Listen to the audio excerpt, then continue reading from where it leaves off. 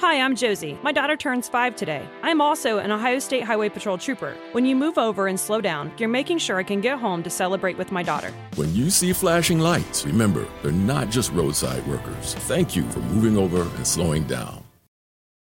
When I found out I was going to be a parent, I immediately felt a lot of anxiety and worry. So I went on to BetterHelp to try to look for a therapist to help me with that. My relationship with my family and with my boyfriend and with myself were suffering. I really needed help. I was ruminating a lot. Really getting those thoughts out to a therapist and getting feedback was just life-changing. If you're thinking of giving therapy a try, learn more at BetterHelp.com. That's BetterHelp.com. Welcome to The Megyn Kelly Show, your home for open, honest, and provocative conversations.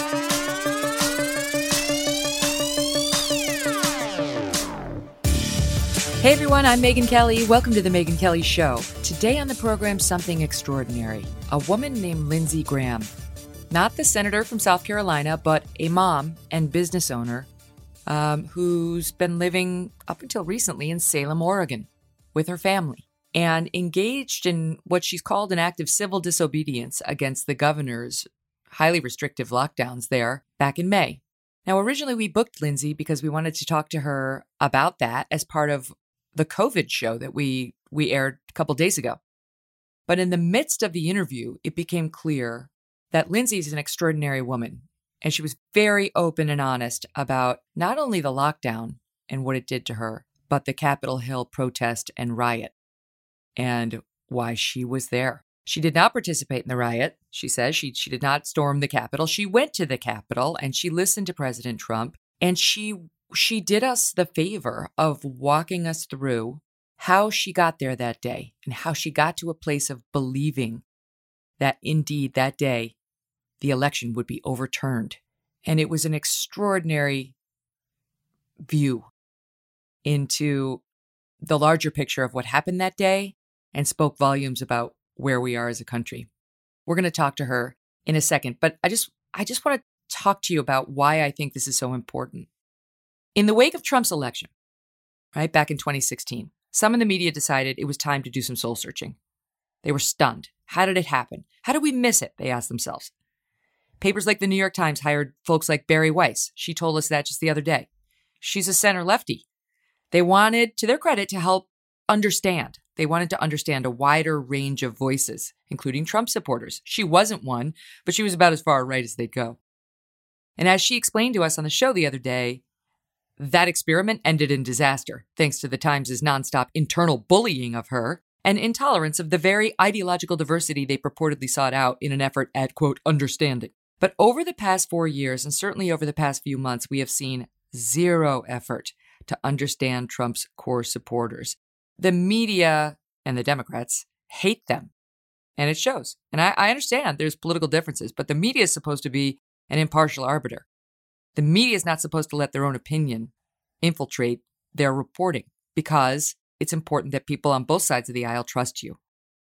But the media has surrendered to their hate for Donald Trump and for MAGA at large. The patriots, as they call themselves, are loathed by the press. We have seen all of Trump's voters summarily dismissed as racist, bigots, xenophobes, transphobes, misogynists, and on it goes. And since the Capitol riot, it's only gotten worse. Now they're actually saying you're a Klansman. You're a Klansman if you were at the Capitol that day, even just to listen to Trump. Some are being canceled just for attending the rally. Forget the riot or the walk to the Capitol. The media, from Anderson Cooper to The Atlantic, has openly mocked the Trump supporters there that day as low-life, classless, poor, Olive Garden eating deplorables. You remember that from Anderson? And it does no good, right? It does a lot of harm. You would think maybe the media would ask themselves, how do we lose so many of the people who were there that day? How could we do a better job of reaching them instead of mocking them? How could we become an acceptable option for them so that they could hear what we, the MSM, mainstream media, deem to be facts? You would think they'd stop to ask that, and you would be wrong. The media seems content to simply judge these people as untethered loons without ever pausing to ask, did we play any role in forcing them away from our newsrooms? And that's where Lindsey Graham, Oregon mom, comes in. She's a business owner in Salem, Oregon.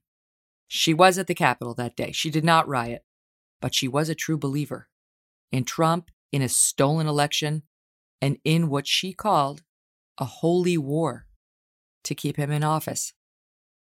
We spoke with Lindsey a few days ago, as I said, with an eye towards discussing her rebellion against the COVID lockdowns and the resulting blowback from her governor, something over which, by the way, she's now filed a lawsuit. But the discussion morphed into how she wound up at the Capitol on January 6th and came to believe Trump could hold on to the presidency that day. And the discussion was riveting. Riveting. I sat and thought about it for a long time. It really affected me. A week ago, prior to knowing Lindsey or speaking with her, I actually tried to raise some of these points in an interview with the BBC. I suggested that the media could use some self-reflection right now, that blaming Trump obviously made some sense for what happened at the Capitol, since he created the story of a stolen election and then fanned the flames for months. But I said that the media, too, bore some responsibility for the distrust in information behind the willingness to believe those claims. Here's part of what I said. I mean, I think the media destroyed itself, but Trump certainly helped. You know, he sort of set a trap that they walked right into, and it worked brilliantly. I remember listening to all of his disparaging comments about CNN when he first became a national figure as a presidential candidate. And I had watched a lot of CNN, even though it's on Fox. And I was like, this is unfair. CNN may be a little boring, but it is fair, and it's factual, and it's not biased against Trump. And then they spent the next 4 years proving him right? Proving me wrong. They hated him so much, they checked their objectivity. And it wasn't just CNN, all of them did. They just couldn't check their own personal feelings about him. Either that, or they signed on to what I call the Jorge Ramos theory of covering Trump. He was at Univision, and he advocated prior to Trump's election that we needed to cover him differently, that you needed to outwardly call him a racist, sexist, misogynist, all of it, and that was important for history. And I think too many journalists agreed with that at their own peril. That part of the reason we saw what happened on the Capitol here 2 weeks ago was because there's been a complete lack of trust, destruction of trust in the media, and people don't know where to turn for true information. They don't trust the media anymore, and it's a major problem. I stand by every word of that. Every word. Well, the supposed luminaries on Twitter attacked it, right? It made me trend, as they often do.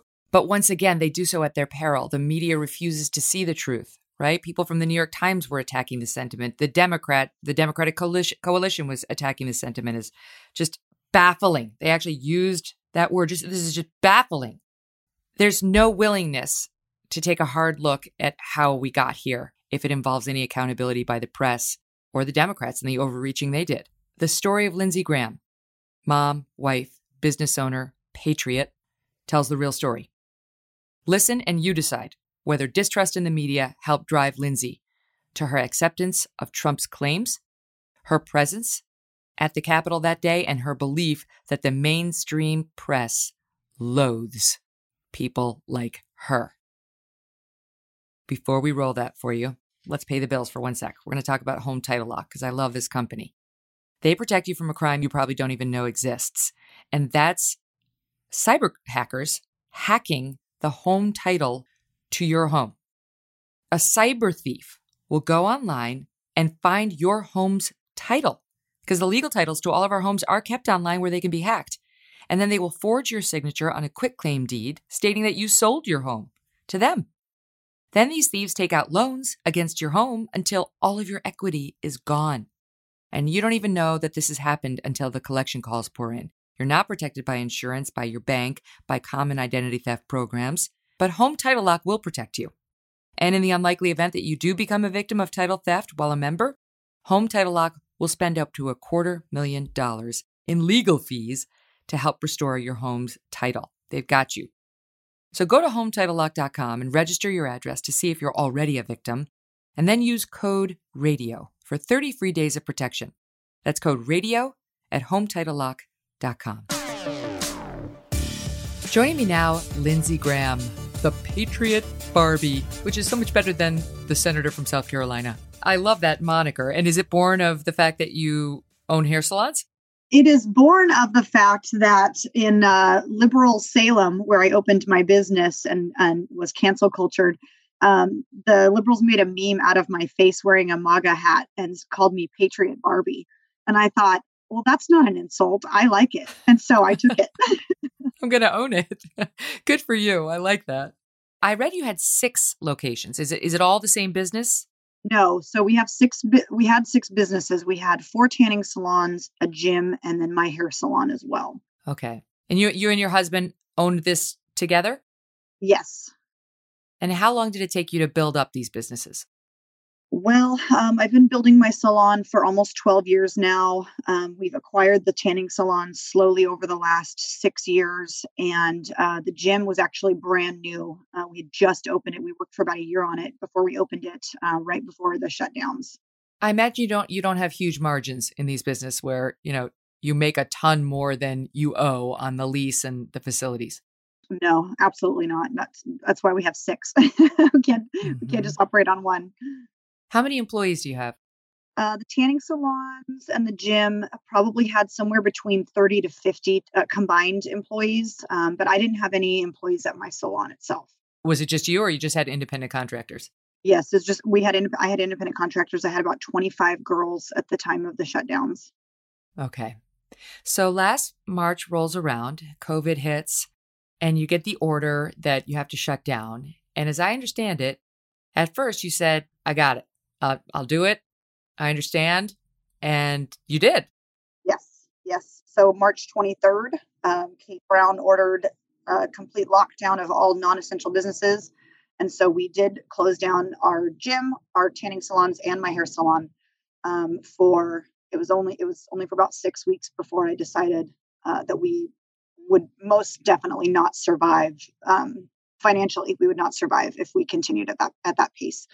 And she wasn't offering up an opening date. So can we talk about those 6 weeks? I mean, I don't own, I guess now I do, but at the time I didn't own a small business. And I wonder what it's like to have put all those years into these businesses and then watch the expenses continue to ratchet up and the income go to 0. Can you just help us understand what that was like for you?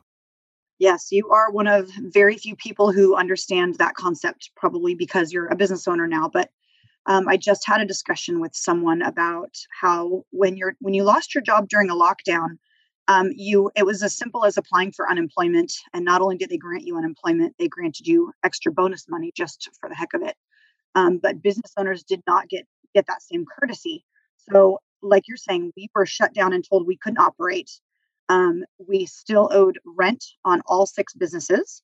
We still owed the, financial debts, like, interest rates and credit card payments on equipment and rental, things like that. We still owed the utility bills on all those businesses. And so a lot of these businesses, like you said, don't have a high margin of profit. And so you use the income every month to pay those bills, and then you take that money home to your family. Well, now, not only do we not have that money to pay those bills, we don't have the money to bring home to our family either. And upon paying those bills, a lot of business owners were basically digging into their retirement, digging into their savings, or, completely going bankrupt because it's not as simple as just closing down and not having an income. It's actually that they're deducting your income. You're going into debt just trying to keep the businesses afloat. Mm-hmm. I know that's what's crazy to me is, here in New York, we have rent abatement. So, okay, you don't have to pay your rent during the time that we've mandated you not be in business, but it's still ratcheting up. You're going to have to pay it when we go back into business. It's like, oh, how are they supposed to do that? Are they just magically supposed to get a year's worth of income to pay back the landlords? And so I can understand a sense of panic setting in. I mean, how would you describe what you were feeling? It was a little bit of panic. It was mostly devastation that we had. I personally had spent my entire adult life building the business that I was working in, and I was also doing hair as well. And so I was losing money as a stylist, not working. And it was sort of this overcoming feeling of, if I don't do something, we won't survive this. And this is all we do. I can't go out and get a quote essential job to accommodate the lifestyle that we've established being business owners. And so it was very much a panic and devastation and concern for not that immediate moment, but our entire future as a family. What would we do if we didn't have these businesses? We don't have other careers. We're not licensed in other areas. We had just built a beautiful home for our family. We would we would literally be filing for bankruptcy and finding new careers and starting over in a life that was completely unknown. And we actually had a newborn at the time. And I was thinking, I can't start over with my children. So I need to stand up and do something. How many kids do you have? We have 3. One is almost 7. One is 4. And then the newborn is now 10 months old. Oh, wow. Yeah. And before we get to what you did, I'm curious because you're a conservative living in Salem, Oregon, which that's probably a whole other story. And as I watched what was happening to the businesses during the lockdown, I saw a lot of sanctimonious, rich news anchors lecturing Americans on how they needed to suck it up, be patriots, right? They were using that word in that way. We're fighting a war and you're just going to have to, we don't want to hear about the pain of business owners because people are dying. And this was back in the you want to kill grandma phase of the pandemic for people who raised concerns like the ones that you're voicing now. So what was your reaction when you saw this kind of thing discussed on the news at the time? So from the very beginning, especially watching the media, I felt like something was amiss. The numbers made sense, but the way that they were promoting them did not make sense to me. And being a business owner who was shut down immediately and knowing the devastation that was going to fall upon millions of Americans financially, it didn't make sense that wasn't being reported. But, 2 people dying was being reported. And so I felt from the very beginning, I felt very skeptical about what the media was portraying and what the news was saying. And that didn't play a role in opening my business because I didn't believe the agenda that was being promoted. And again, like you're saying, the government agencies that were so eager to shut us down are the same people that are still collecting a paycheck and their medical benefits and all the perks that, they were so quick to take from us. And so the same thing, watching the news feed that, knowing that, well, of course, your job is essential. You're still getting paid. So you're going to drive into everyday Americans how cautious they need to be because you don't have to practice what you preach. So it's a lot easier to do as I say and not as I do. Mm-hmm. So we get to May 2nd and you had reached your limit. And what did you do? So May 2nd, I had decided that I would open my business. I didn't realize how controversial it would be. It was a decision that someone needed to, because otherwise, how long would we be locked down? And I was okay with doing it because I felt like our family specifically desperately needed to. And so it actually got on the media on accident. I had posted in a group on Facebook that I didn't realize was public. And so I said, hey, fellow patriots, I'm going to open my business. I'd appreciate your support. And then that started getting shared. And it went viral pretty quickly. And that's when the news started contacting me about reopening. So at that point, I had accidentally kind of committed myself to this big adventure. So how quickly did Governor Kate Brown or her people crack down on you? Oh, before I even opened my doors, I planned to open on May 5th. And on May 4th, I was at the salon cleaning and getting ready. And Oregon OSHA showed up, came inside and said, listen, if you open tomorrow, we're going to come back. We're going to issue you, $1,000 citation. And then you're going to close. And if you don't close, we're going to issue you a $70,000 citation. We're going to red flag your door. It says your facility is unsafe and it's going to be, basically permanently closed until that $70,000 citation is paid. So that was before I even opened my doors. And did you open? I did. Yes, I did open. I'm very, very thankful for Americans, especially patriots, conservatives. They immediately shared my story. They immediately opened a GoFundMe, and made sure that if I did receive a $70,000 citation that I was taken care of. And so for me, it was like, all these people are counting on me. I didn't realize this would be a big deal. I didn't realize this would be the threat before I even opened. But because, financial despair was my biggest concern, knowing that those citations would be paid for and I'd be covered, I was able to continue forward bravely, because of them, because of their support. Because it turned into a David and Goliath situation.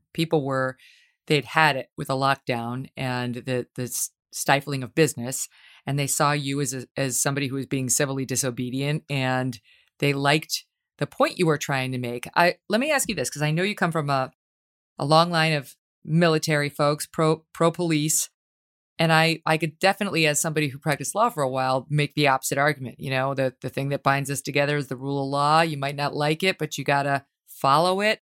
Society was sort of working together at the time, and if they didn't like it, to try to flatten the curve. Remember that term? Yep. So Yeah. what would you say to people who say that, right? Like, you got to follow the law, even if you don't like it. Well, by then I had consulted an attorney prior to opening, and we had both agreed that this was not law, that constitutionally it wasn't law. I felt and believed in my heart, which I know isn't law, that it couldn't possibly be legal in America for Kate Brown to tell me that I couldn't provide for my family. And so with that conviction, I moved forward thinking, I know that this isn't illegal, if you will. And I know that there are police officers out there who believe that it would be morally, ethically, and legally wrong to arrest me for doing someone's hair when I'm trying to feed children. And so I was taking the risk that eventually in court, this could be proven to be illegal.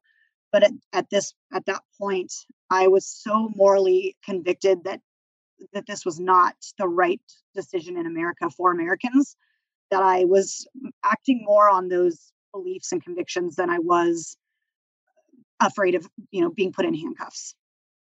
So what happened? How long were you open, and did they ever manage to shut you back down? So the timeline, if I can recall, I did open. Oregon OSHA came back. I told them that they did have to get a warrant to come back. And they did. They got one. They came back and they were met with a lot of supporters who were blocking the entrance so that they couldn't get in. And so at that time, being pro-police, right, I was asked, please keep the peace if you can. If you will cooperate with our investigation, we do have a warrant. If you'll cooperate, we will not come down there where there could be violence and such if you'll cooperate over the phone. And so I did. Upon the conclusion of that investigation, they did issue me a $14,000 citation. But in the course of that investigation, it took about 5 days. I was visited. I received email correspondence from the Oregon Health Licensing Office, which threatened to revoke my facility license, and it threatened to revoke my license to do hair, to be a hairstylist.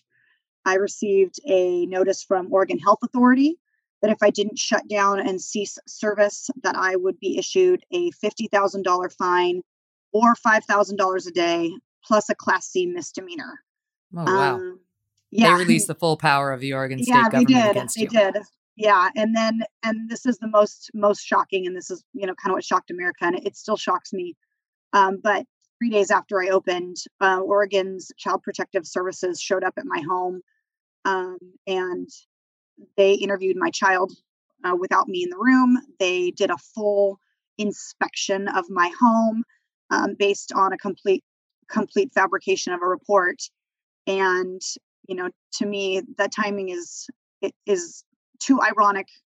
The report was allegedly, falsely called in the morning that I opened. And so to me, it was like they tried everything to shut me down and intimidate me. And the last thing that they were going to do was come after my family. Mm. Yeah. How was that resolved? So I made it very public that they did that. And some of the things that they were doing were illegal, like interviewing my children without me present. And they wanted to come back and interview my 3-year-old daughter. And at that point, I knew that I didn't have to cooperate with them. So I said no. And we filed a tort claim against them, letting them know that we would be taking legal action against the organization. And they closed the case the day after that was released. So, wow. Yeah. So when did the salon close? So we never closed. I stayed open throughout all of that. I never did. I took the $14,000 citation from OSHA. I said I was going to fight it. And so as long as I'm in litigation with them, my doors are open. And so we never closed back down. We stayed open throughout all of that. Wow. And now are you allowed to be open? So Kate Brown, Her Majesty, allowed us to be open on May 18th, which was 13 days after I opened. And she didn't initially have us in the first phase reopening. So I don't know if my civil disobedience kind of shine some light on the idea that I'm going to publicly not be shut down. And so you better open up salons because everyone else is going to see that we can be open. And she made sure that she wouldn't be embarrassed publicly. That's how I like to think of it. You know, their response is your county, it's considered at extreme risk for potential spread. And that, business owners, if a bunch of business owners did what you did, it would set the community back. It would keep them in the extreme risk category longer than they had to be. Well, I mean, of course, I clearly disagree because those scientific, quote unquote, that data that she's reading, she had opened salons 20 minutes down the road while I was defying the lockdown. She had opened salons 20 minutes down the road. To think that someone from Salem isn't going to drive 20 minutes and take their COVID with them 20 minutes down the road is clearly ridiculous. So all you're saying is you're trying to control. I mean, from the very beginning, you are a governor and you're trying to control an act of God. You're trying to control a virus. There is no way anyone should think they have that much authority. And the pure ridiculousness of her mandates and the idea that you can tell a virus what county they can and can't cross is so asinine that it made it so much more unbelievable for me, and it strengthened my resolve. So how are you doing now? I feel like the attention may have made people perhaps more loyal to you. Are you okay financially? Because I know, obviously, you suffered a hit. Yes. So you get to be the first to know that my family actually had to leave the state. We had to move away. After, I haven't talked about this in so long. After I opened, the cancel culture came at my salon pretty hard. I was called all kinds of names. I was threatened. Even just recently, Antifa has started targeting me and tracking me. And after CPS came and threatened to take our kids away, we realized that we couldn't stay in Oregon. It wasn't safe.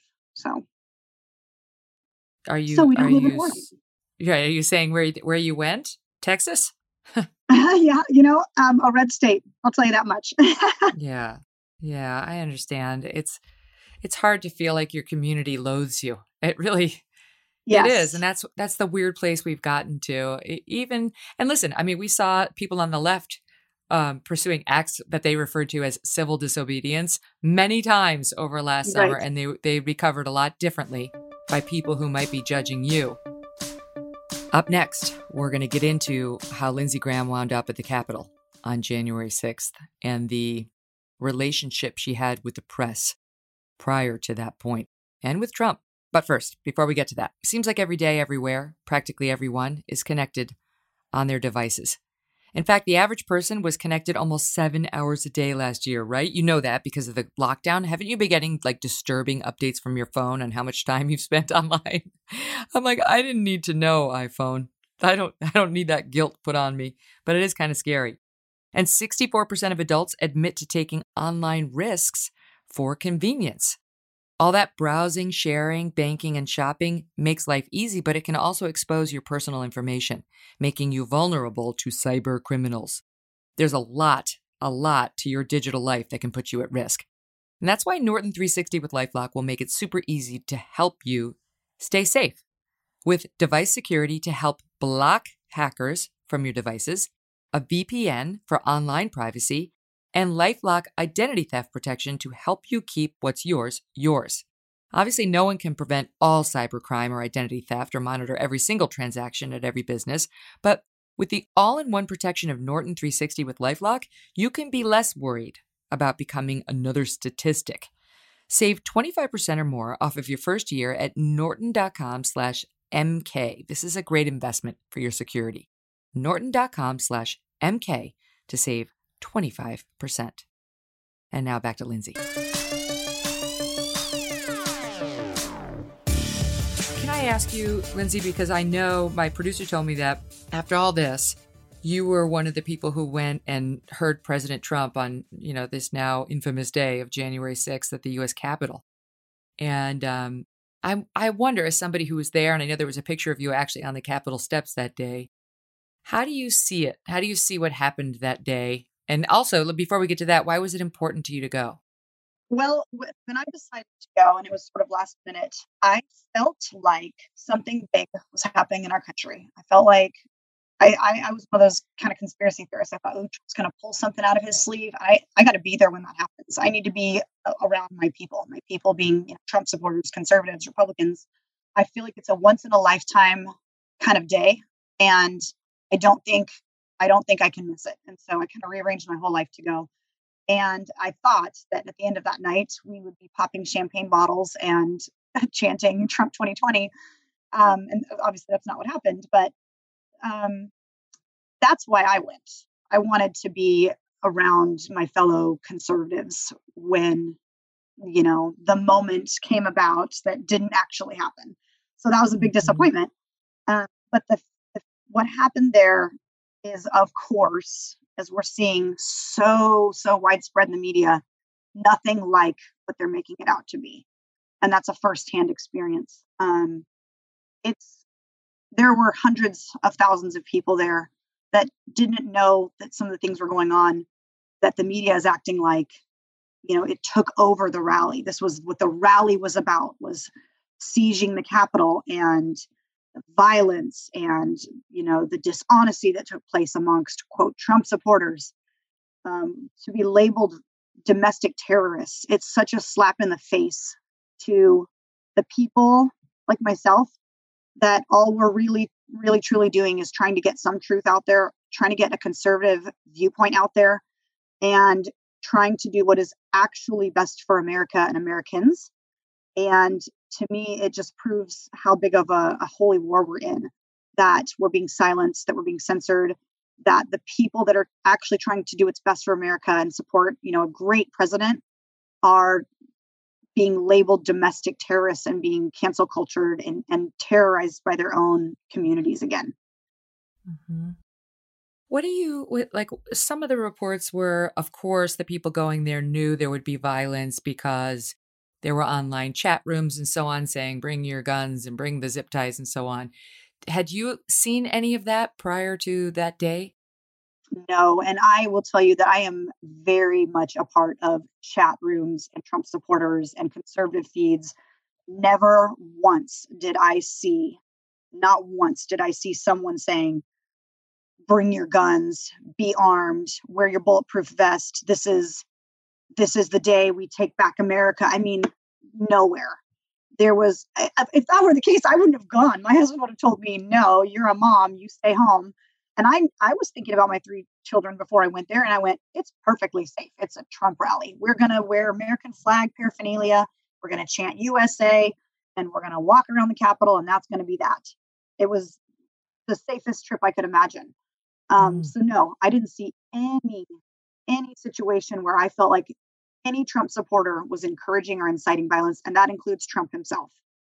Were you surprised when, I take it you went from his rally to the Capitol, because since you were at the Capitol, yes. But were you surprised when other people started to sort of rush in? And there was some violence outside with the cops, based on what I saw on television with them trying to hold back the crowd. Right. I didn't actually see that, that surge of people when the doors opened, people going in the Capitol. That was kind of shocking to me to hear that, A, we were being allowed in the Capitol, but B, that it became violent once they were inside. And again, it's you'd almost have to be there to understand the perspective of like that happened in a tiny, tiny portion of the Capitol. And the Capitol, as you can imagine, is massive. And then hundreds of thousands of people are just outside taking selfies and playing music and having a good time and waving their flags. And they have no idea that in this little 1% of the crowd that these horrible things are happening. It was we were just ignorant to it and naive. And having not seen, that particular moment or this particular moment, it's like you're trying to tackle what happened to a child in Disneyland. There's just no way that 99% of the people were even present for those moments. What was the first inclination you had that things had gone wrong? Someone had said that a woman, and at that time there was all kinds of misinformation. They had said a girl had gotten shot, and I didn't even know what that would mean. Someone said a 14-year-old girl got shot, which is clearly not at all what happened. Right. But I thought, what's a 14-year-old girl doing here, first of all? And what did she do to get shot? And where is this happening? Because we're just waving flags and chanting. Where are people getting shot at? Mm-hmm. So I was like, well, that's not good. And then I did see quite a bit of the tear gas stuff happening. So I imagined that there were things happening up on that area. And I actually did get close enough to the area where the police were starting to say, okay, you guys aren't even allowed to be here anymore. And they started just tear gassing the general crowd. And I managed to get tear gassed as a standby observer as well. You never went inside? No, definitely. I was nowhere near being inside, which is it's surreal to say, because when I watched the videos of my fellow Trump supporters being escorted inside by the police, they open the doors, they guide them inside. There's even a video of one of the Capitol Police helping an old lady up the stairs. I think, wrong place, wrong time, because if I would have been standing at that specific area and a Capitol Police officer said, come on in, I would have thought, well, this is a once in a lifetime opportunity also. Mm-hmm. I've never been to Washington, D.C. You're going to let me in the Capitol? I'm in. I would have walked in. It seemed, it was very clear in the videos that they were being welcomed in. And so to know now that 2 weeks later, the FBI would be calling you and saying, did you storm the Capitol? I would have been like, well, no, I was escorted in. But just to think that I don't know, the Trump supporters were sort of trapped in a way. They were welcomed in. And now, if you say you were there, the FBI wants to talk to you. What about when you see the other videos? I too, I have law enforcement in my family, and I know you're supportive. But like when I saw those videos of them beating the cop and the cop like struggling to breathe as he was trying to get out of the crowd, and now we know a cop died. Like I was horrified. It was so upsetting, and I mean, what did you feel when you saw that? Because it wasn't all peaceful Trump supporters, as you know. No, it was. I mean, it wasn't. It definitely wasn't. The videos don't lie. You can't create the media can try to create an agenda for the entire group, but you can't create an agenda for that specific moment. Right. I would never, ever in my life condone that sort of behavior. And I didn't see the video of that. I probably wouldn't want to. It would kind of break my heart.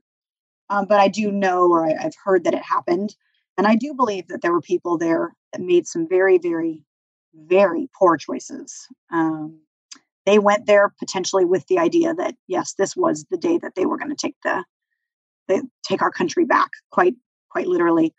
And knowing that the Capitol Police had to face that is disturbing, especially with the repercussions of that. Knowing that if you are a Trump supporter and you partook in that kind of behavior and you ruined it for everyone, there should be some guilt there, because that's never been the way of Trump supporters. That's never been the actions of a patriot. And there was no way that specific day, anyone very many people in the crowd believed that we were going to arm up and quite literally take back the Capitol. Oh yeah, the media has been talking about the group as if it's one with one motivation, and that's unfair. That's obviously unfair. But can I back up, because I do think you're an interesting person to talk to about this, because we've heard so many assumptions put on the Trump supporters who were there that day, and as somebody who was one of them, who was not storming the Capitol, but present, and I'd love to know what you think, and sort of how you got to the point, because you said I was a conspiracy theorist, and I really thought he was going to pull something out of the hat and turn the election around that day, somehow with the lawmakers, I assume you mean. But like what made you believe that, right? People are sort of trying to retrace what made you believe that.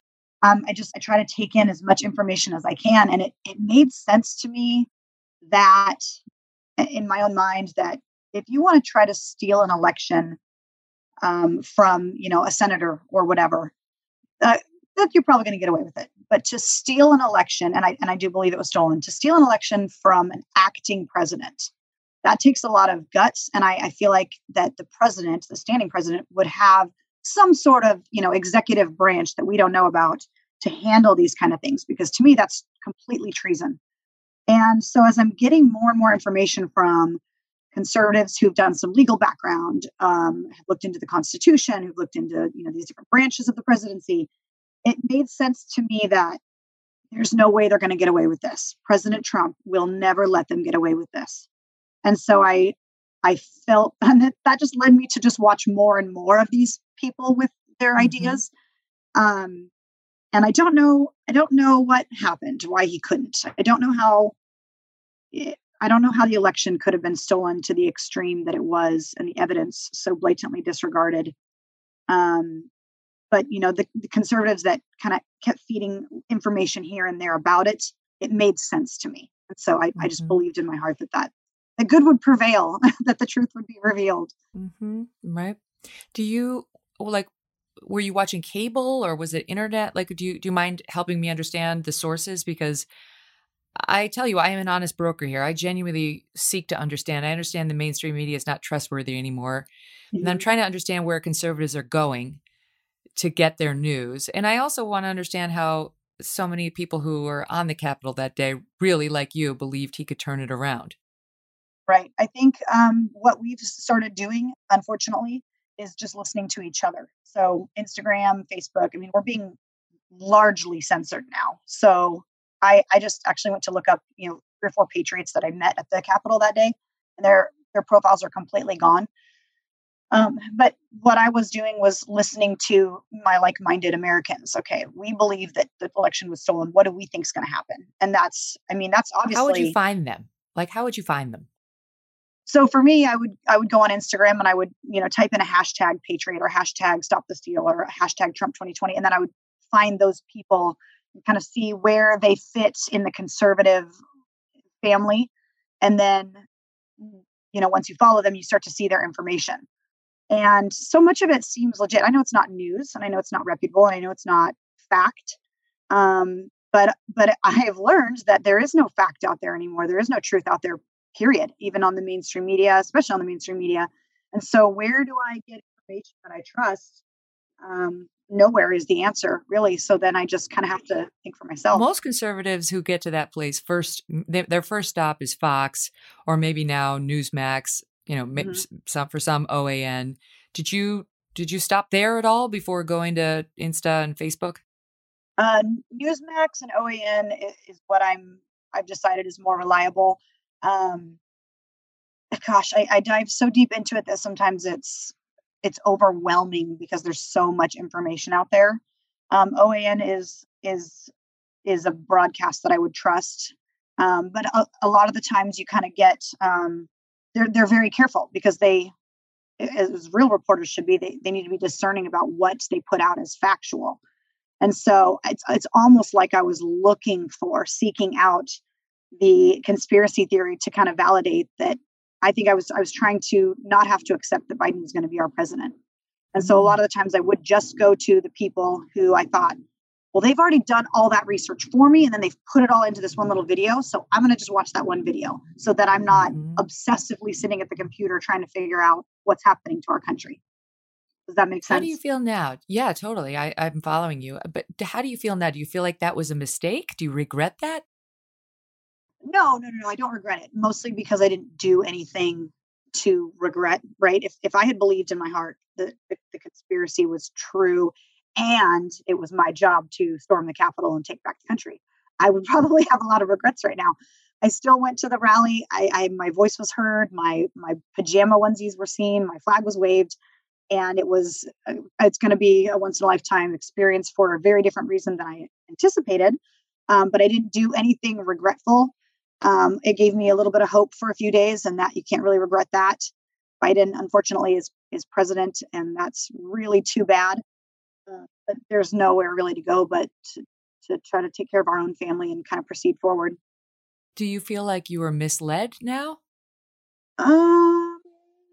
Not intentionally. I mean, I was misled because I did listen to and follow information that obviously didn't happen. But I don't think anyone that I followed had the intention of, creating discourse or creating violence or inciting violence or trying to mislead me. I think that they felt like I felt like that truly something was going to be revealed, that good would prevail, and that this is kind of our last hope to hang on to before, this horrible president is inaugurated in. What do you think of, because there are a lot of people who think President Trump was irresponsible in his messaging on this, leading people to believe that, for example, Mike Pence had powers he didn't really have. Is that fair? To say that, I almost feel like I would need way more legal knowledge than I definitely have. And so, I mean, up until it happened, I believed that he had the power to take control of the situation. Clearly he doesn't, or he does, but that's being hidden. I don't know.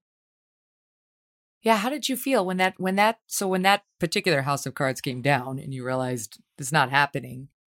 Mm-hmm. How did that feel? Pretty devastating. I mean, I was in the middle of the rally waving my flag and finding out that I'm waving a flag for the president that I love that is not going to be reelected. So it was very disappointing. I would say it felt like at that moment that the crowd sort of kind of lost their resolve. It was very disappointing. What was the moment? Oh, when I was telling you there was just chatter. And none of us could get internet service.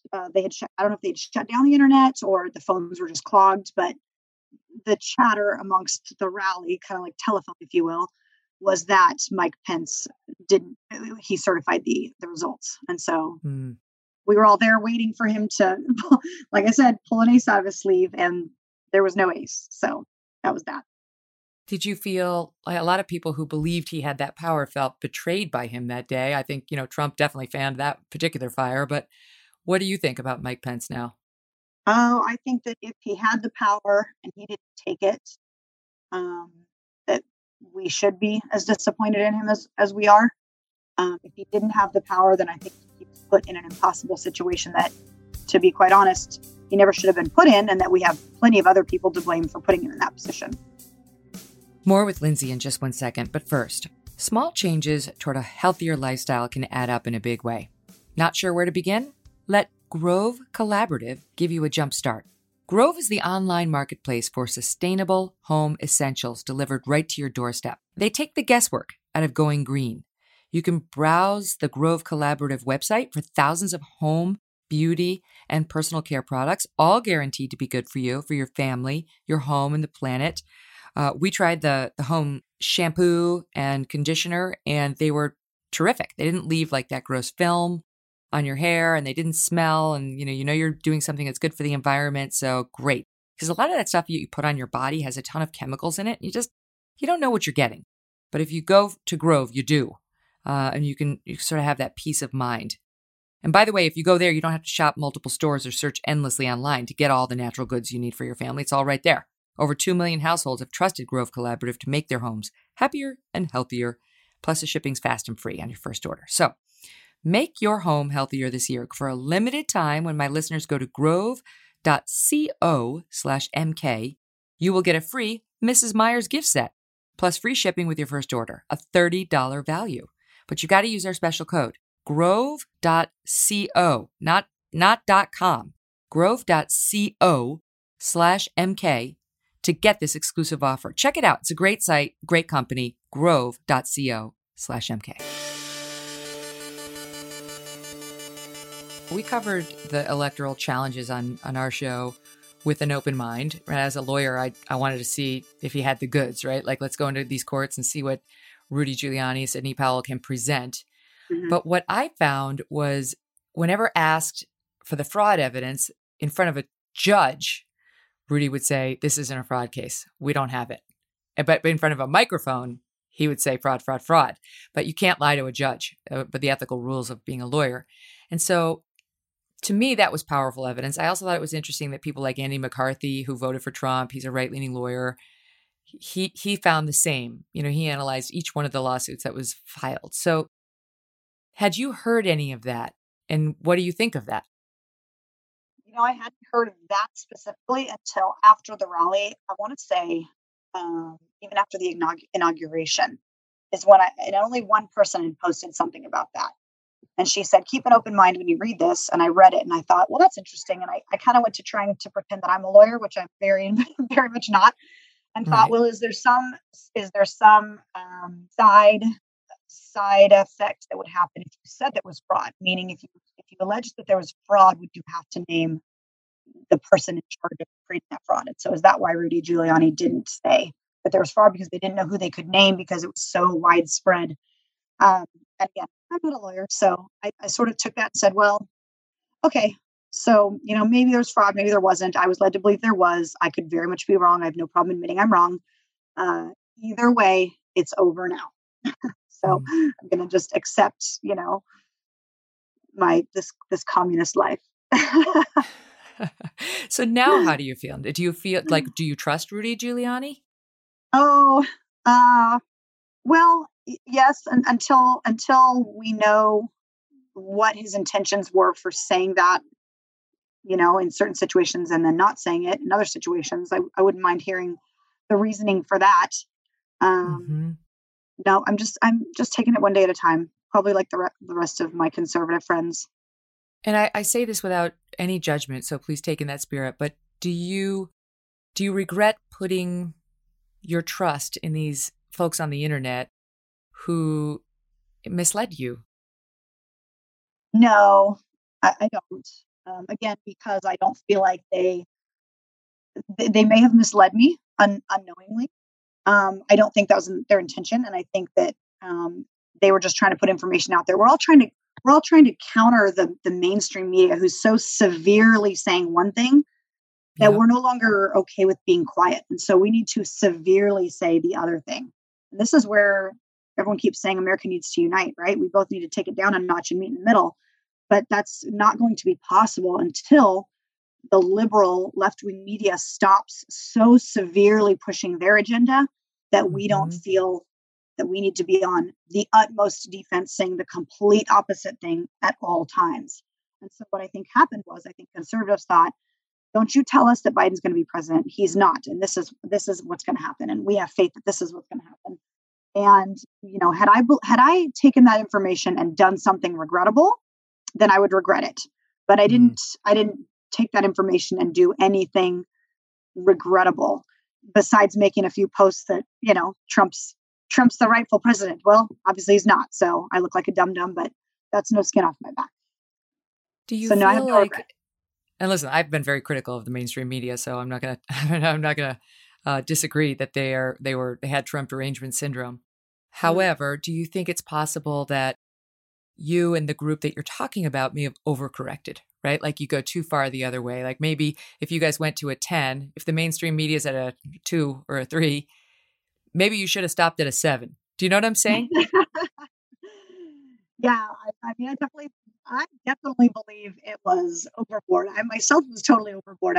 I'm talking to my husband, telling him all these things I believe are going to happen, and he's shaking his head, going, "Honey, you're just a mom and a business owner. You're not a conspiracy theorist." Yes, I mean, I definitely think it was totally overblown, and it's laughable now. But I think it was people that were desperate for something to hope for. We were desperate for hope. And not that hope is gone, but it's quieted down quite a bit. But we're hoping for something that's going to change America, because whatever's being done is not working. It's making it worse. And I saw some tape of some women and some men. I saw it. It was a clip from OAN that I saw online. And they were actually saying things like, I would die for President Trump. I was taken aback by that. I know people love him and they love him dearly, but I was taken aback by that. What do you think of that as somebody who's a diehard? Yeah, we need to be careful what we say about President Trump, because the media is already trying to say that we are a cult, and we are fanatics, and we're domestic terrorists. I don't think I would die for President Trump. I would die for my children. But saying things like that, being a little too radical, and I don't want to sound like I'm criticizing that person. If he or she truly believes that they would die for Trump, then that's their feeling. But to put that on record may just encourage the media even more to say how insanely radical all Trump supporters are. And it's terrible that we have to think that closely about what we say, because the left can say whatever they want, and it's God speaking. It's biblical. But anything we say can be so convoluted and twisted, and it's just going to feed their agenda. And so I, for one, I'm pretty outspoken, obviously, and probably will say things that should be maybe not have been said or could be misconstrued. But I would like to say that I'm going to be a little more careful about the things being said now that the media is intentionally targeting Trump supporters as, quote, terrorists. Well, how do you feel about that? About Trump being booted from Twitter, about Parler being shut down, about videos that suggest widespread voter fraud being banned now from Facebook, YouTube? I mean, being a person who's now been censored, it's pretty devastating. I mean, they actually took your voice away, and I didn't even have that many followers. I mean, imagine being the president of the United States, and social media has become the way that you speak your opinion, and you say what you need to say to the people that support you, and they just took it away. I mean, legally, I can understand that legally it's their platform and they have the right to have community standards, which look like BS to me. But as a person, it's pretty devastating to just kind of have your opinion removed because someone else's opinion says that your opinion doesn't matter. Are you scared that you're going to lose the ability to express your opinion or get the opinions of people you respect online? Oh, absolutely. My Instagram has already been disabled and deleted. I can't log back into it. They removed all my contacts. They removed all my content, all my followers. The username is there, but I can't log into it. So they have silenced me, and I've had to start completely over.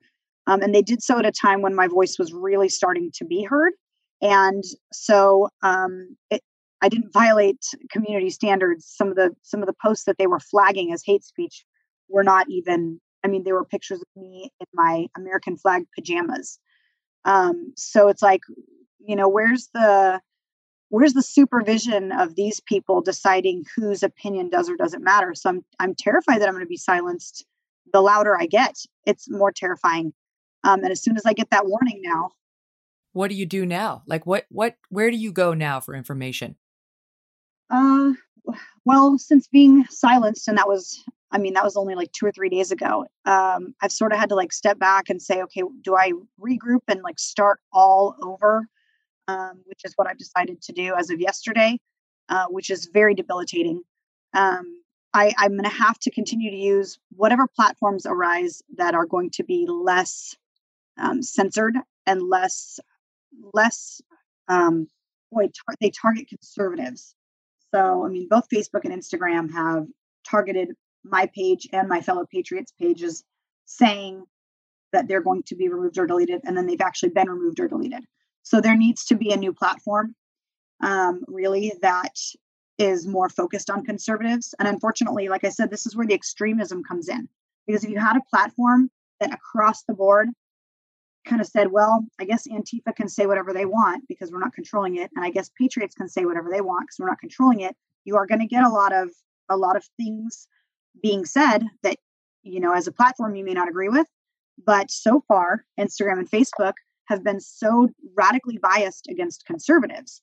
Again, like I'm saying, they'll let Antifa target and post pictures of business owners and passively incite violence against these people, posting their business, posting where they work, their work address, things like that. And that you can flag that for hate speech and it will not get removed. But then you've got Lindsey Graham over here, Patriot Barbie, holding a sign at a Trump rally wearing pajamas, and that gets flagged for hate speech. And what did the sign say? It said, "Stop the steal." Okay. Yeah. So that's it. What I just want to ask a couple of other questions. Thank you for being so generous with your time. I know this went long, but what do you think now about President Trump? Because of course his detractors and much of the media say he's done. There's no way he can run again. And the party needs new blood too. I heard that. How do you see him now? I believe he's been a fighter for America, not for his own personal vendetta or agenda, but for Americans. And so he has endured a lot during his presidency. He's been the worst, in my opinion, the worst treated president we've ever seen. And I think social media has a lot to do with that, and the mainstream media. And so I think that after he's been through what he's been through as the president, if he can endure that, I don't think he's going to stop. And I don't know what that means for him, whether it's to go into another branch of the government or to start his own. Maybe he's going to start his own social media platform. That would be great. I don't know what that means for him, but I have a lot of respect for President Trump. He has endured a lot. He's continued to fight when he's been the most violently attacked, on social media, and he's done it all for Americans. And so for that, I respect him a lot, and I'm still going to support, whatever adventure he takes on for America. Who else could you get behind? Just curious. For like 2024? Oh, man. I could get behind probably either of his sons or daughters who have just as much resilience and stamina and patriotism. I could get behind his press secretary, Kayleigh. I could get behind some of the Republicans in government now, like Matt Gaetz, that have just so publicly and bravely stood up for him when it was clear that the trend was to condemn him. Because I've been that person who stood up against what everyone else says is wrong. And that's a very, very hard place to be. So to be standing in the middle of, all of your fellow colleagues and say, I know that you all believe we should impeach him, but here's why I don't think you should. And here's why I shame you for doing so. That takes a lot of bravery and a lot of future endurance of hate and cancel culture and such. So I respect anyone that had that kind of bravery. What do you think of Ted Cruz? I don't know much about Ted Cruz. I try to get information here and there, but Ted Cruz is someone that you'd have to refresh my memory about his status right now. Okay. No, I was curious because he ran against Trump, but then he kind of went pro-Trump and he was going to argue a Supreme Court case, challenging the election, but the Supreme Court didn't take it and so on. So, I just wondered. So let me ask you this. If I were to come to you and say, Lindsey, you have to help me solve this problem. You have to help me reach people in your circles who really, really believed that the election was going to be overturned that day. And that wasn't true. Then how are we going to get them to trust media again? How are we going to get them out of the place where they feel their only options for, quote, real news are Insta and Facebook posts? What would your solution be? Oh, boy. I would say that every network needs to have some kind of accountability department where, I just read on an article where some news station had, their entire staff was registered Democrat. And so if there was some kind of accountability where the corporation or the business or the association itself had to have a variety of political opinions. And mind you, I don't believe that the U.S. is divided between Republicans and Democrats. I believe that we all have multiple areas of opinion. And somehow we've gotten divided between Republican and Democrat. But I think that if each, news station had different opinions on their panels that they had to consult with, and each person got to say, look, I think that that's biased. You're taking this article, but your headline is saying this, and your headline is leading people to believe that the article is going to be positive about this, but it's negative about this. And I've experienced that for myself. I've sat down and done interviews, and the things that I've said, they've somehow twisted it into me being, XYZ. And so if you had accountability there and people started to see, okay, here's one reporter reading the story this way, and here's another reporter reading the story this way. They both have facts, but the way that they're saying them and the way that they're twisting them and the way that they're presenting them are very, very different.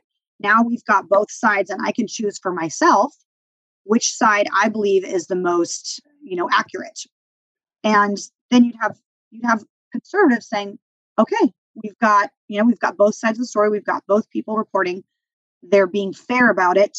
Now we don't have to be so extreme the other way. If everything could just be presented fairly and presented without so much bias, there'd be people way more likely to tune in, listen to both sides, and choose for themselves, the most factual. Another question for you. I will tell you, I don't judge or feel the need to, get into your beliefs about what you heard in the news, except for one thing. Mike Pence never did have the power to overturn that election. And I do feel that people were misled about that the president of the Senate, which is what he was doing there that day, is a presider, not a decider. And he never did have the power to overturn the vote. And I thought it was unfair to the Trump supporters who did have legitimate questions in a lot of cases about mail-in voting at a greater level than ever, and whether they were really processed fairly, and was everything handled fairly. But that was a lie. And I just wonder whether I hope you accept my representation to you. And I wonder if I were to say to you, what about broadening out your sources in getting news? What about, I'll tell you what I do every day, because I don't trust the mainstream media either. I'm not arguing on their behalf. Every morning I go to this website, realclearpolitics.com, and it has editorials from the left and the right, pro-Trump, anti-Trump. It's got them all. And I know it's hard work, but I have to read both so I can figure out what the facts are. I mean, you could skip that step and just listen to me, but if you want to do it yourself, because you sound like you do read a lot, you could do that. But I do wonder, in this era of information, whether we should all be more protective about what we put in, what we allow in, because I do think it's warping people's sense of reality in some cases. What do you think? I would agree with you 100%. I would like to point out that, did I just give you a really good idea about news, but it already exists? Yeah. That's the story of my life. I've always got these, $1 million ideas, and someone's already thought of them. But yes, I agree. I used to be I wouldn't say middle of the road, in politics. I've always been right-leaning conservative, but I used to be very open-minded about side A and side B. And honestly, I'd like to get back to that point where I'm at now. There was just such a line drawn in the sand for me when I opened my business, and the left attacked me and the right supported me. I sort of decided, well, these are my people, and I'm gonna stay over here with them. But you're right. That's not the best way to gather information, is to only listen to people who are thinking like you. I'm completely aware of that. And honestly, I will be writing down that website that you said, because to me, that's exactly what I'd like to hear. I'd like to hear both sides and then decide for myself. And it isn't going to be the best decision for anyone to only listen to what is going to feed your agenda. And that is what I've been doing quite a bit of. Well, and especially Lindsay, when you're in a vulnerable state, you have been made vulnerable through no actions of your own. And what's been done to you by the state, it's unfair. And I understand the need for the lockdowns initially, and you obeyed them, but it's really hard to ask any American who's worked her whole life to establish her businesses and employ some people and take care of her children and who's the mother of a newborn baby to just let it all slip away and then trust the establishment that's sitting back in judgment of her.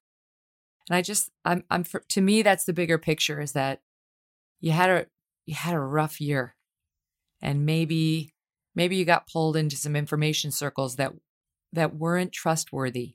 And it's just something to consider as you're getting back on your feet, right? Because you're the master of your ship. You'll decide which way to steer it. I love that. I love that analogy. And yes, you're right. I've had a year of trying to discover who I am again, and having to rethink my whole life and start our family fresh somewhere. And this fresh person has developed a very biased, kind of one-sided, if you will. I still have plenty of gray areas, trust me, in my beliefs, but you are right. I've kind of leaned toward, okay, well, when I put myself out there in the main circle of people, I open myself up to the cancel culture and the lefts who would come at me with just name calling and attacking and violence and threats. And then I've got my patriots over here who have nothing but nice things to say about me. Yeah, and so they're on your team. It's been kind of a safety net. Like, okay, well, you go away. I'm not listening to you anymore. All you're doing is calling me names anyway. And I'm only going to listen over here. I think once I can kind of find that balance of, where my life is now and after what I've been through, which is, still ongoing, it'd be nice to settle somewhere back in the middle where I feel safe enough, if you will, to sort of explore all those outlets. Well, I think it's great that you essentially took a risk just telling your story to me and being honest about your feelings and how you consumed information. I think you're helping people by being open about that. And it's not for anyone to judge. It's an interesting case to sort of dissect and think about. And, now you sort of having the big reveal at the end, right? Like there was no rabbit in the hat. There was nothing. Right? So you can think too. You can think too about how'd I get there, right?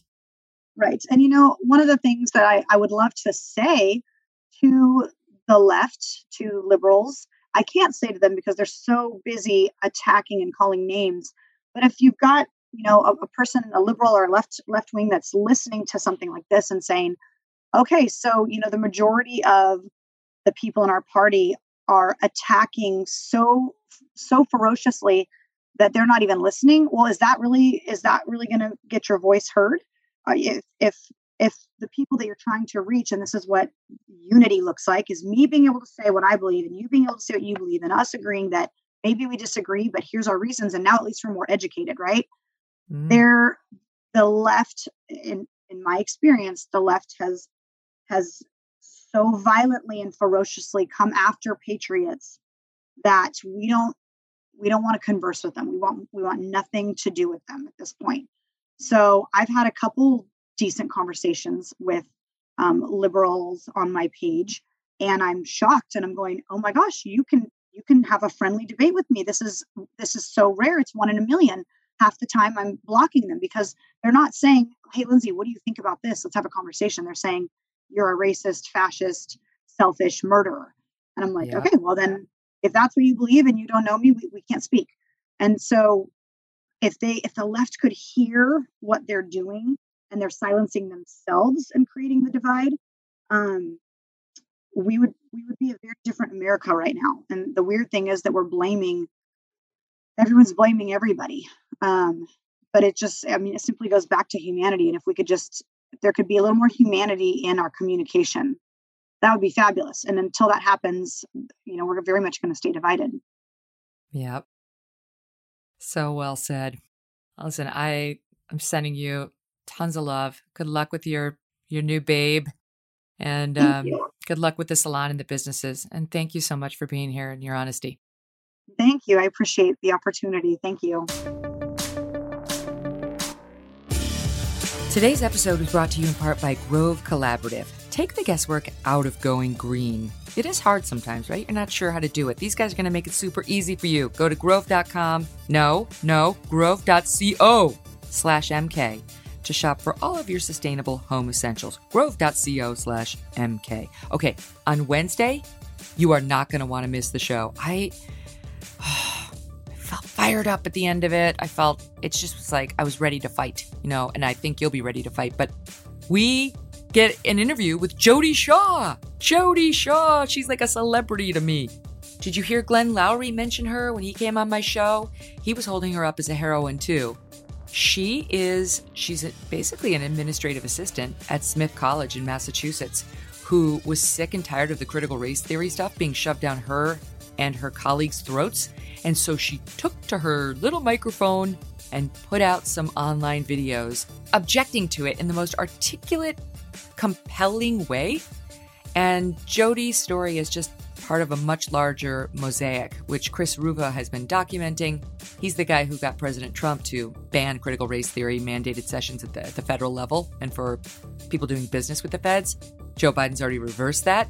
So you'll get an inside look into what's now being fed, not just to federal contractors, folks, and employees, but to your kids. Rufo's been all over what's happening in the schools. And you need to know. You need to know.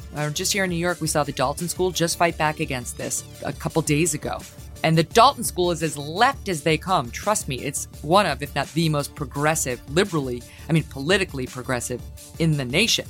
And the parents there sent a 7-page letter to the administrators saying, we're sick of this.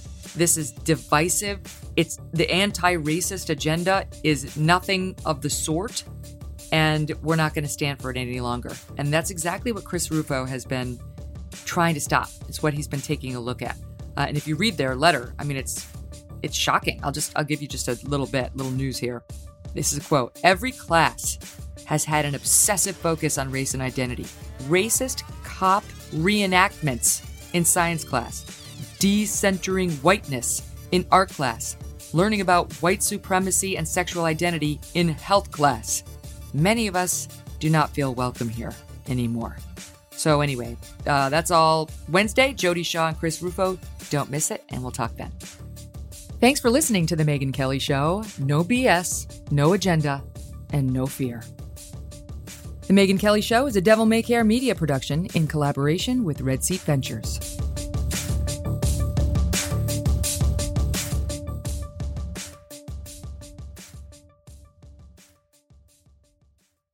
Hi, I'm Nick. I'm getting married today. I'm also a firefighter and first responder. When you move over and slow down, you're making sure I can make it to my ceremony to start the next chapter of my life. When you see flashing lights, remember, they're not just roadside workers. Thank you for moving over and slowing down. If a friend asks how you're doing, and you say, I'm okay. When the truth is, I don't want my problems to burden anyone. Or you say, hang it in there. Because if I ask for help, they'll just think I'm weak. Then this is your sign to call, text, or chat 988 for free, confidential support. Anytime. You don't have to hide how you feel.